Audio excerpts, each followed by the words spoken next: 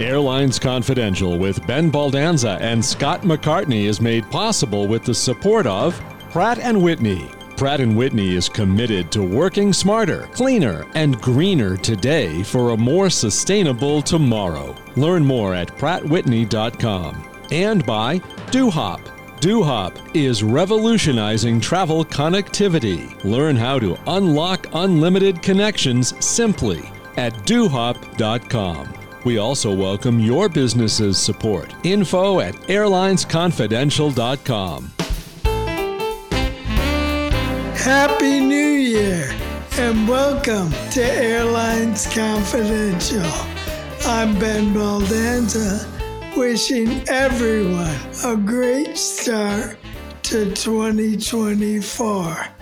I hope everyone's holiday travel went well and that this year will be filled with joy, prosperity, and not much chaos around election time. Happy New Year, Scott. And a Happy New Year to you, Ben. I have high hopes for 2024, for a solid economy, for more peace around the world, more moments of joy, and medical breakthroughs. And I'll share your hope for no chaos around the election. We do have some news to discuss, Ben, and some predictions to make for the coming year. And we have an interesting listener question to start 2024 off with. I really believe it's going to be a great year, an exciting year.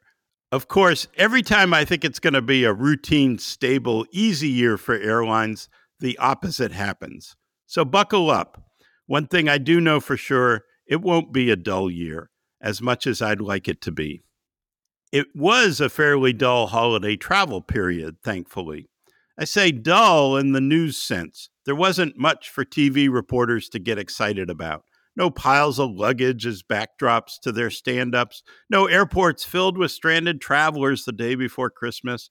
And there were storms and weather challenges. So bravo, airline industry. Airlines said they were ready, and it turns out they were. The biggest bravo has to go to Southwest Airlines, which was under the glare of media, regulator, and customer scrutiny. And ours as well, right? Southwest trumpeted loudly that it had fixed its problems that caused the previous year's massive 9-day meltdown. This year, Southwest got tested, and the new fixes worked. The biggest test was Chicago Midway, which was below visibility minimums for 18 hours. That means no takeoffs and landings. And by the way, Chicago Midway does not have any Category 3 runways, so the minimums for visibility are roughly 2 to 2.5 times as high as they are across town at Chicago O'Hare. Same weather, you can land at O'Hare, but not at Midway. It's a really tough challenge for Southwest since Chicago is a major city for them, plus a major connecting point, plus a major crew base. It had all the ingredients for a repeat, right? At one point, the forecasts were for visibility to increase above minimums, and Southwest launched flights accordingly. Visibility did improve as forecast, and then it declined again, and the airport was essentially shut down an hour after it restarted. That's a tough curveball for airline operations, but Southwest handled the Midway shutdown well and recovered quickly. Yes, flights were canceled. Yes, Christmas travelers were inconvenienced. Yes, there was snow in Denver too, and storms on the East Coast. But that's air travel in the winter, and airlines handled it well. How well? Ben, you got a Goldman Sachs report with some interesting data showing the improved performance. Yep, it was a dull Christmas in the sense you meant it, and that's great. Frontier did send a 16-year-old to San Juan who is going to Ohio. That was an interesting one, though. So, Ben, the Goldman Sachs numbers were really interesting. The industry cancellation rate averaged 0.6% from Thursday, December 21st to Tuesday, December 26th. Now, that was a little bit higher than the average for essentially the fourth quarter. They looked at September through December. That was only 0.3%. But 0.6% cancellation rate, that's really good. And we'll take that through any busy holiday period with storms. The highest single day cancellation rate was only 1.6% on Saturday, December 24th, Christmas Eve. So that's a huge improvement over what happened last year when the industry cancellation rate averaged 12% over the same period, 12% compared to 0.6%. Southwest cancellation rate over that measured period last year was 35%, right? That was the national scandal, 35% over that same period. When you look at Southwest this year, it had a cancellation rate of 1.8%. Used to be the standard was anything under 2% for the year was great. So 1.8% at a busy holiday period with a whole lot of storms and weather, we'll take that. Good job. Absolutely. Now, you know, Scott, Southwest paid a huge fine recently for that Christmas last year.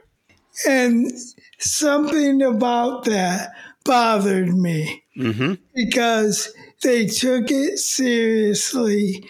They invested a lot, and clearly what they did worked.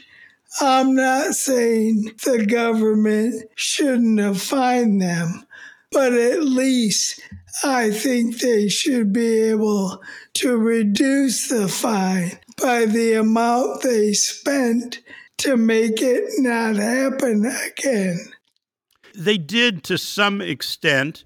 They also included some additional vouchers that they're going to give to people who were affected. The net effect of the fine, and it's going to be paid out over 5 years, is not really materially significant to Southwest. What bothered me about it was the government really wanted to run up a big number, right?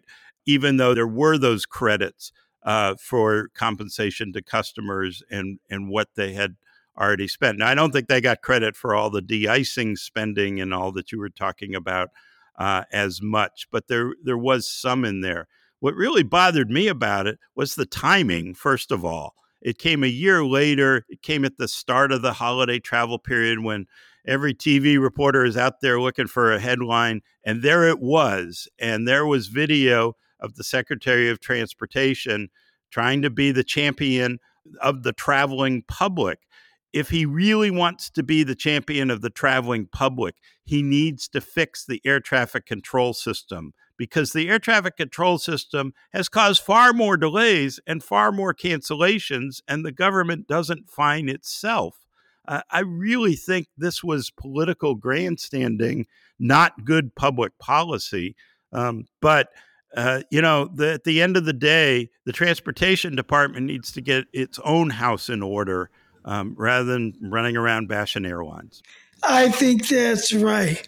And going back to Midway versus O'Hare, that's terrible that Midway doesn't have a Category 3 runway. But it's also a reality of serving alternative airports. Yeah. O'Hare, DFW, LAX are major city airports that get resources. If you decide to base in Midway, Long Beach, Love Field, or something, it can be a great strategy, but you're going to pay some kind of infrastructure costs to do that. Yeah, absolutely. The Category 3 thing is interesting. The Midway runways are shorter than 6,000 feet. I think, and I'm sure there are listeners who can either verify this or correct this. I think it's more a question of runway length than it is Midway lacking precision landing technology. I don't think there's an easy fix to that. You would have to make the runways longer, and it's in a very urban, congested area where you really don't have any real estate. You'd have to destroy a neighborhood. Yeah. So what you say is, you're absolutely right. It's the secondary airport. Southwest knows there's not a Category 3 runway there, and they have to schedule and plan accordingly. Last year they didn't, and this year they did. And so that is the reality of serving an airport like that. Great job by all the airlines this holiday. Well, another good sign for airlines, Ben, Hollywood. A recent movie, What Happens Later, starring Meg Ryan and David Duchovny, makes getting stuck overnight at the airport as the new rom-com fortuitous matchmaking setting. Ryan and Duchovny play ex-lovers who cross paths when a bomb cyclone leaves them stranded overnight. Somehow they seem to be the only ones stranded in the airport, even though there's this terrible weather. So they steal liquor at an airport bar, take a golf cart for a spin, and dance their way to rom-com reconciliation. Not the experience most people have stuck overnight at an airport, but good to see Hollywood making the experience sexy. Unfortunately for airlines and airports, the movie has a Rotten Tomatoes audience score of only 28% approval. That's probably because people know that's not what happens when you get stuck. Exactly.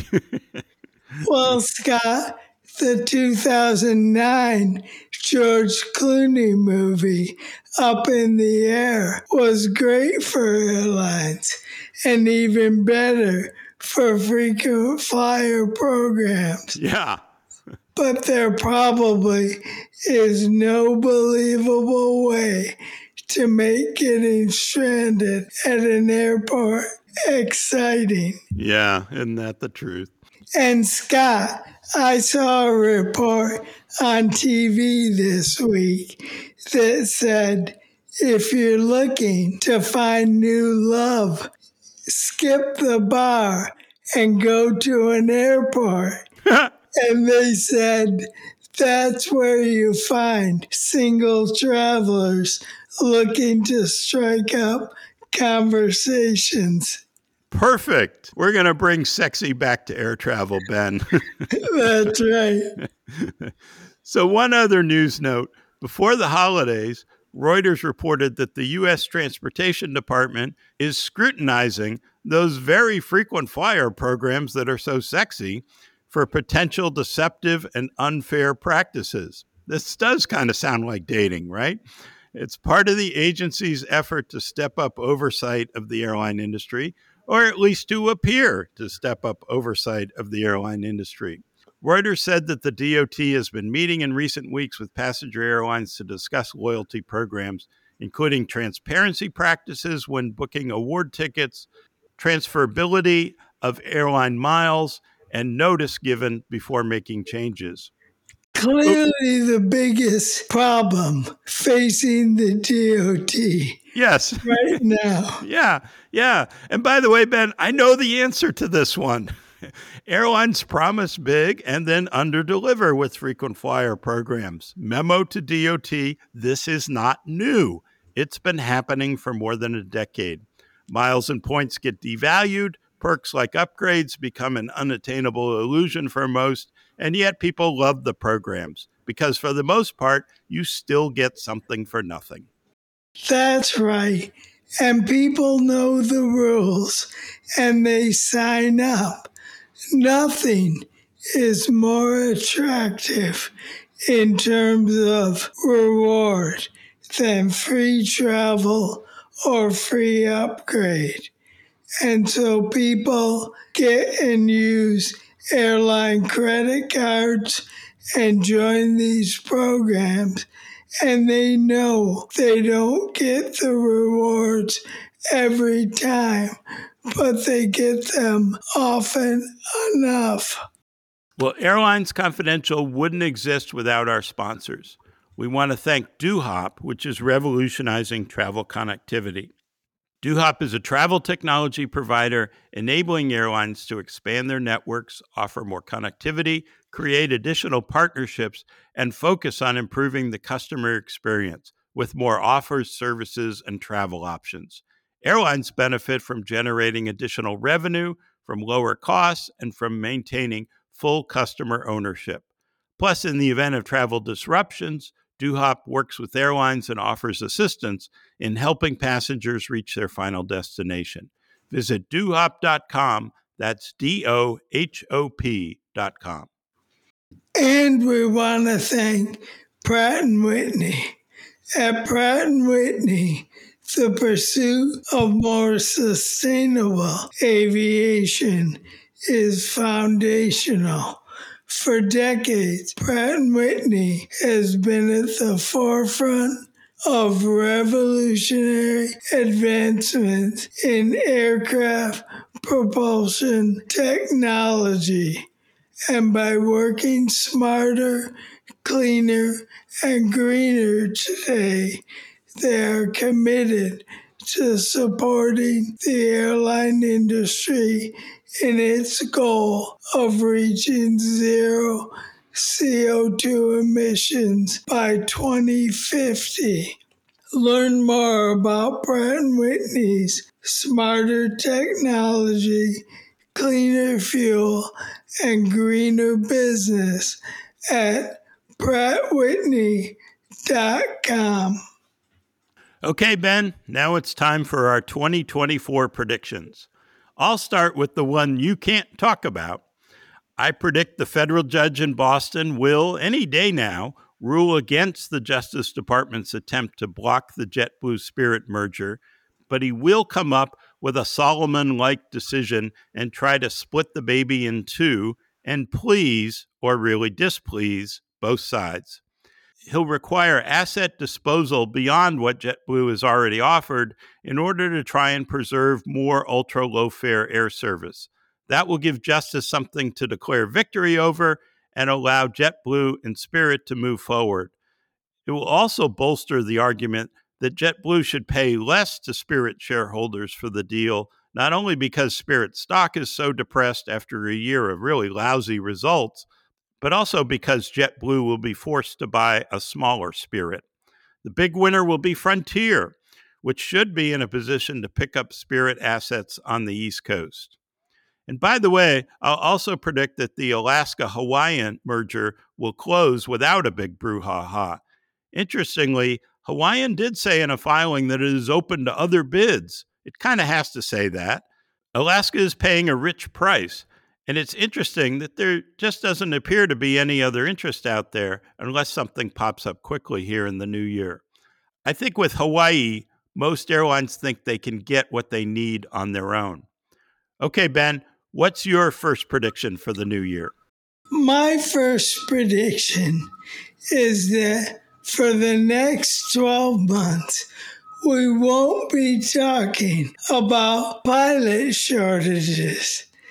The combination of most pilot deals being done and most airlines pushing out aircraft deliveries and trimming schedules means there won't be the pressure that the industry has seen in the last couple of years. I think that's a good one. And, it seems like the higher pay is already having an effect, attracting more people into the business.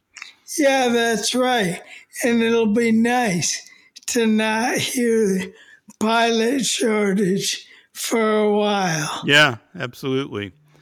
Okay, my next prediction goes back to, and you're going to say, yeah, of course, Scott, goes back to an issue I'd like to scream about as much as I can.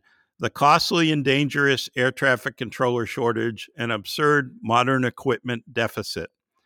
And I predict that new FAA Chief Mike Whitaker will make progress and propose big changes, and the problem will be that Congress will stall any rescue plan.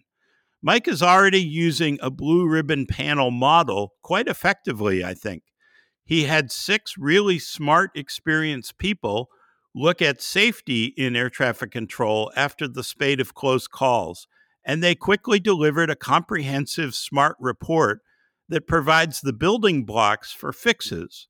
Now he's appointed a panel to study controller fatigue. How much is too much? What's the current state of the workforce? What do we need to do to specifically reduce burnout and fatigue? Smart move, I think. Next, I might suggest a blue ribbon panel on controller training. Do we do a good job of that? Are there other methods and tools that would get new controllers up to speed faster? Are we attracting the right candidates?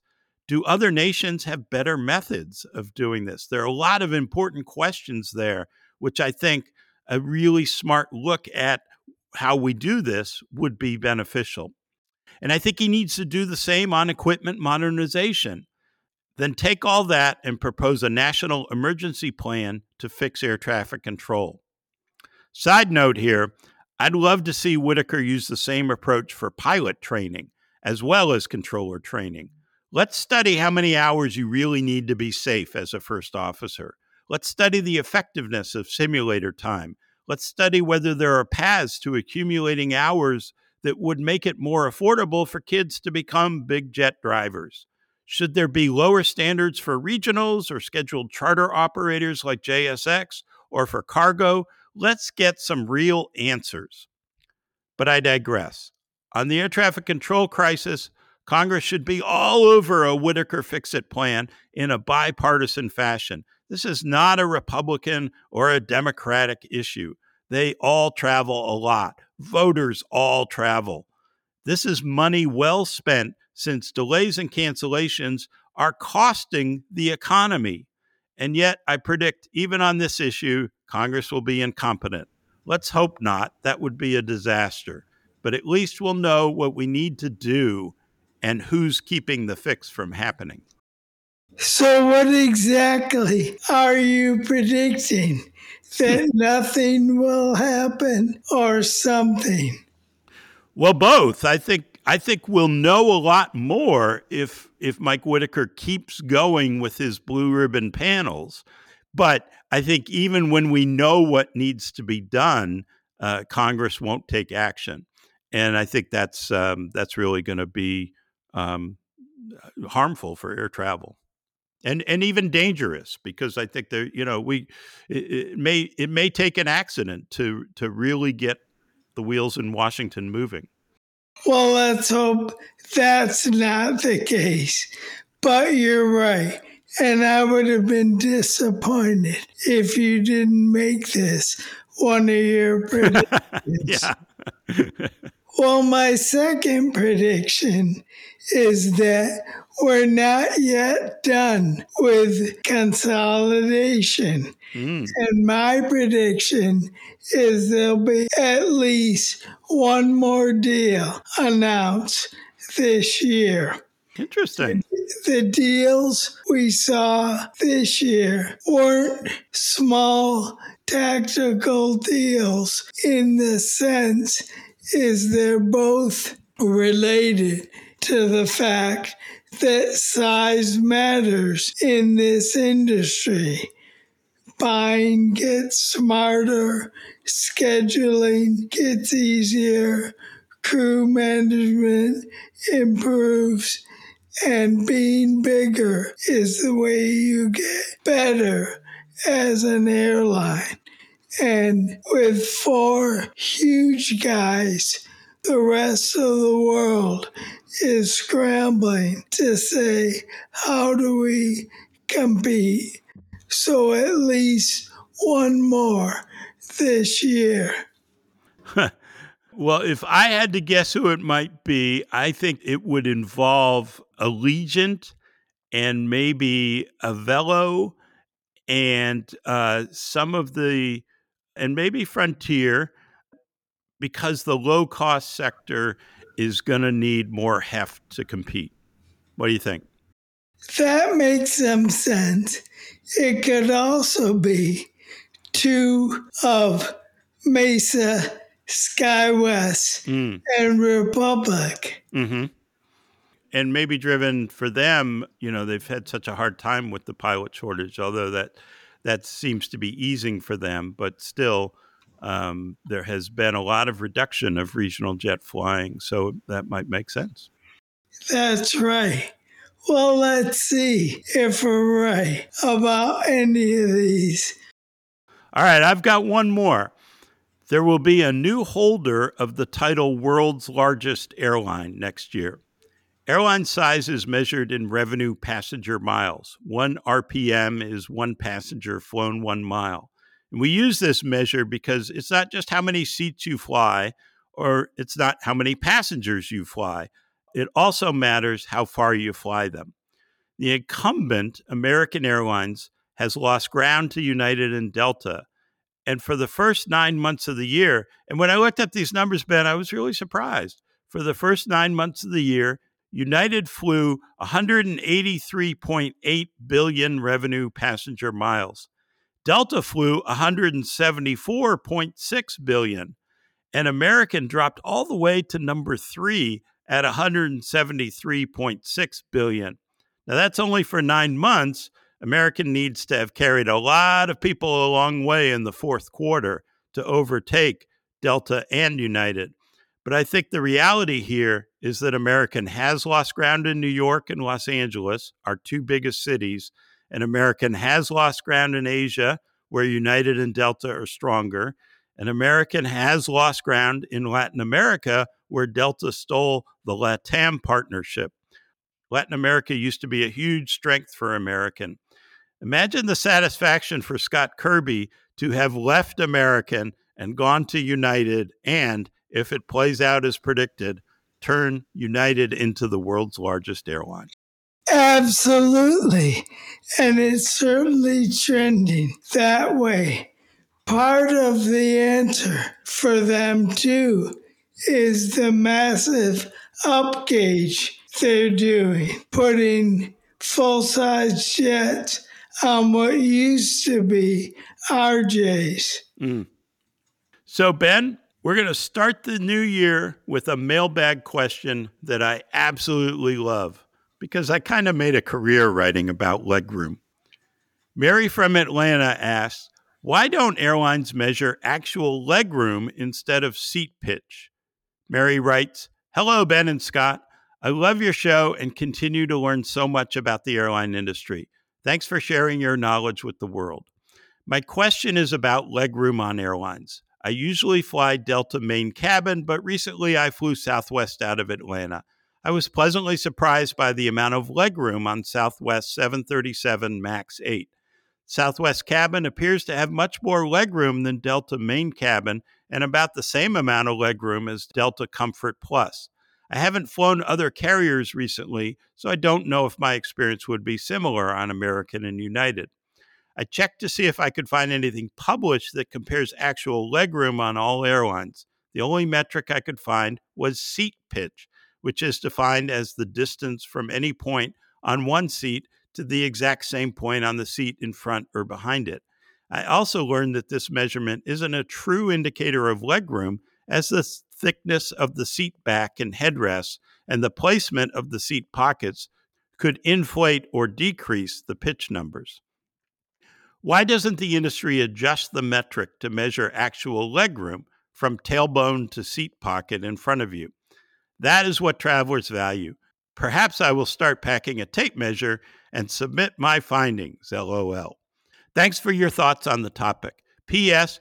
My findings show that Delta Comfort Plus 737-900ER seat pitch is 34 inches and main cabin pitch is 30 to 31, while Southwest 737 MAX 8 all rows seat pitch is between 32 and 33.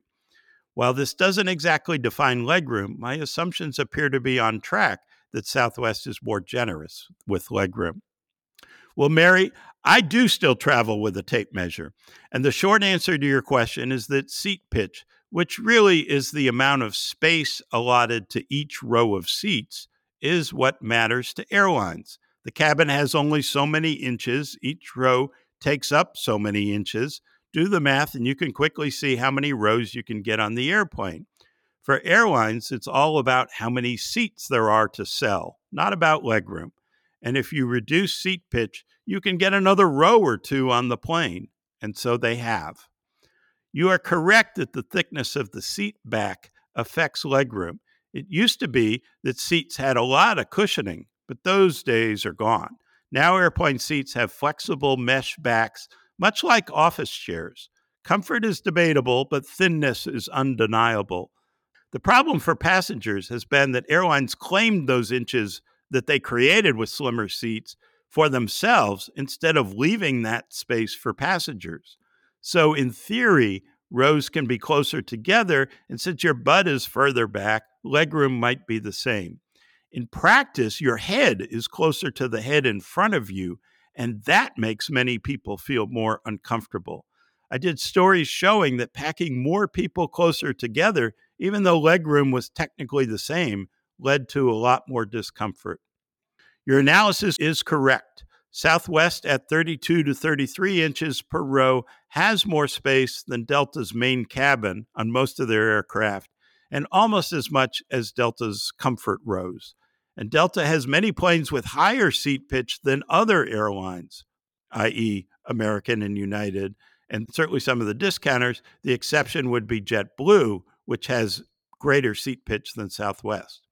Southwest has kept the number of passengers per aircraft type consistent, so when the seats get slimmer and cabins get bigger because of the design changes Boeing has made, Southwest has given much of that space to passengers, not so at other airlines. I hope that makes sense. As you note, this is really important to passengers. It's really important to airlines too, but for opposite reasons.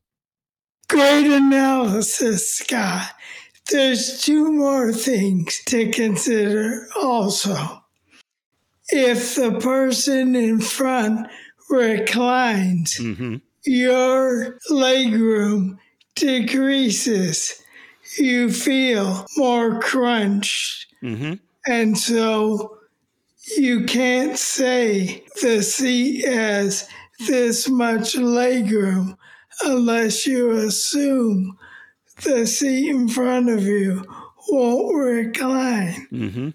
The other thing is I'm 5'6" with a 30-inch inseam. Every seat has more legroom for me than someone who's 6 feet with longer legs. The nice thing about seat pitch is it doesn't matter who's sitting there or what anyone else is doing. So while I agree it's not really legroom, there's lots of inertia for that metric. Yep, that's right. And I'm 6'1", and it does matter a lot to me. Yep. Well, that's it for another episode of Airlines Confidential. We'll be back next week with much more. And have a great New Year's celebration. And be safe. So long, everybody. This podcast is produced by Mass Media. Info@massmedia.net.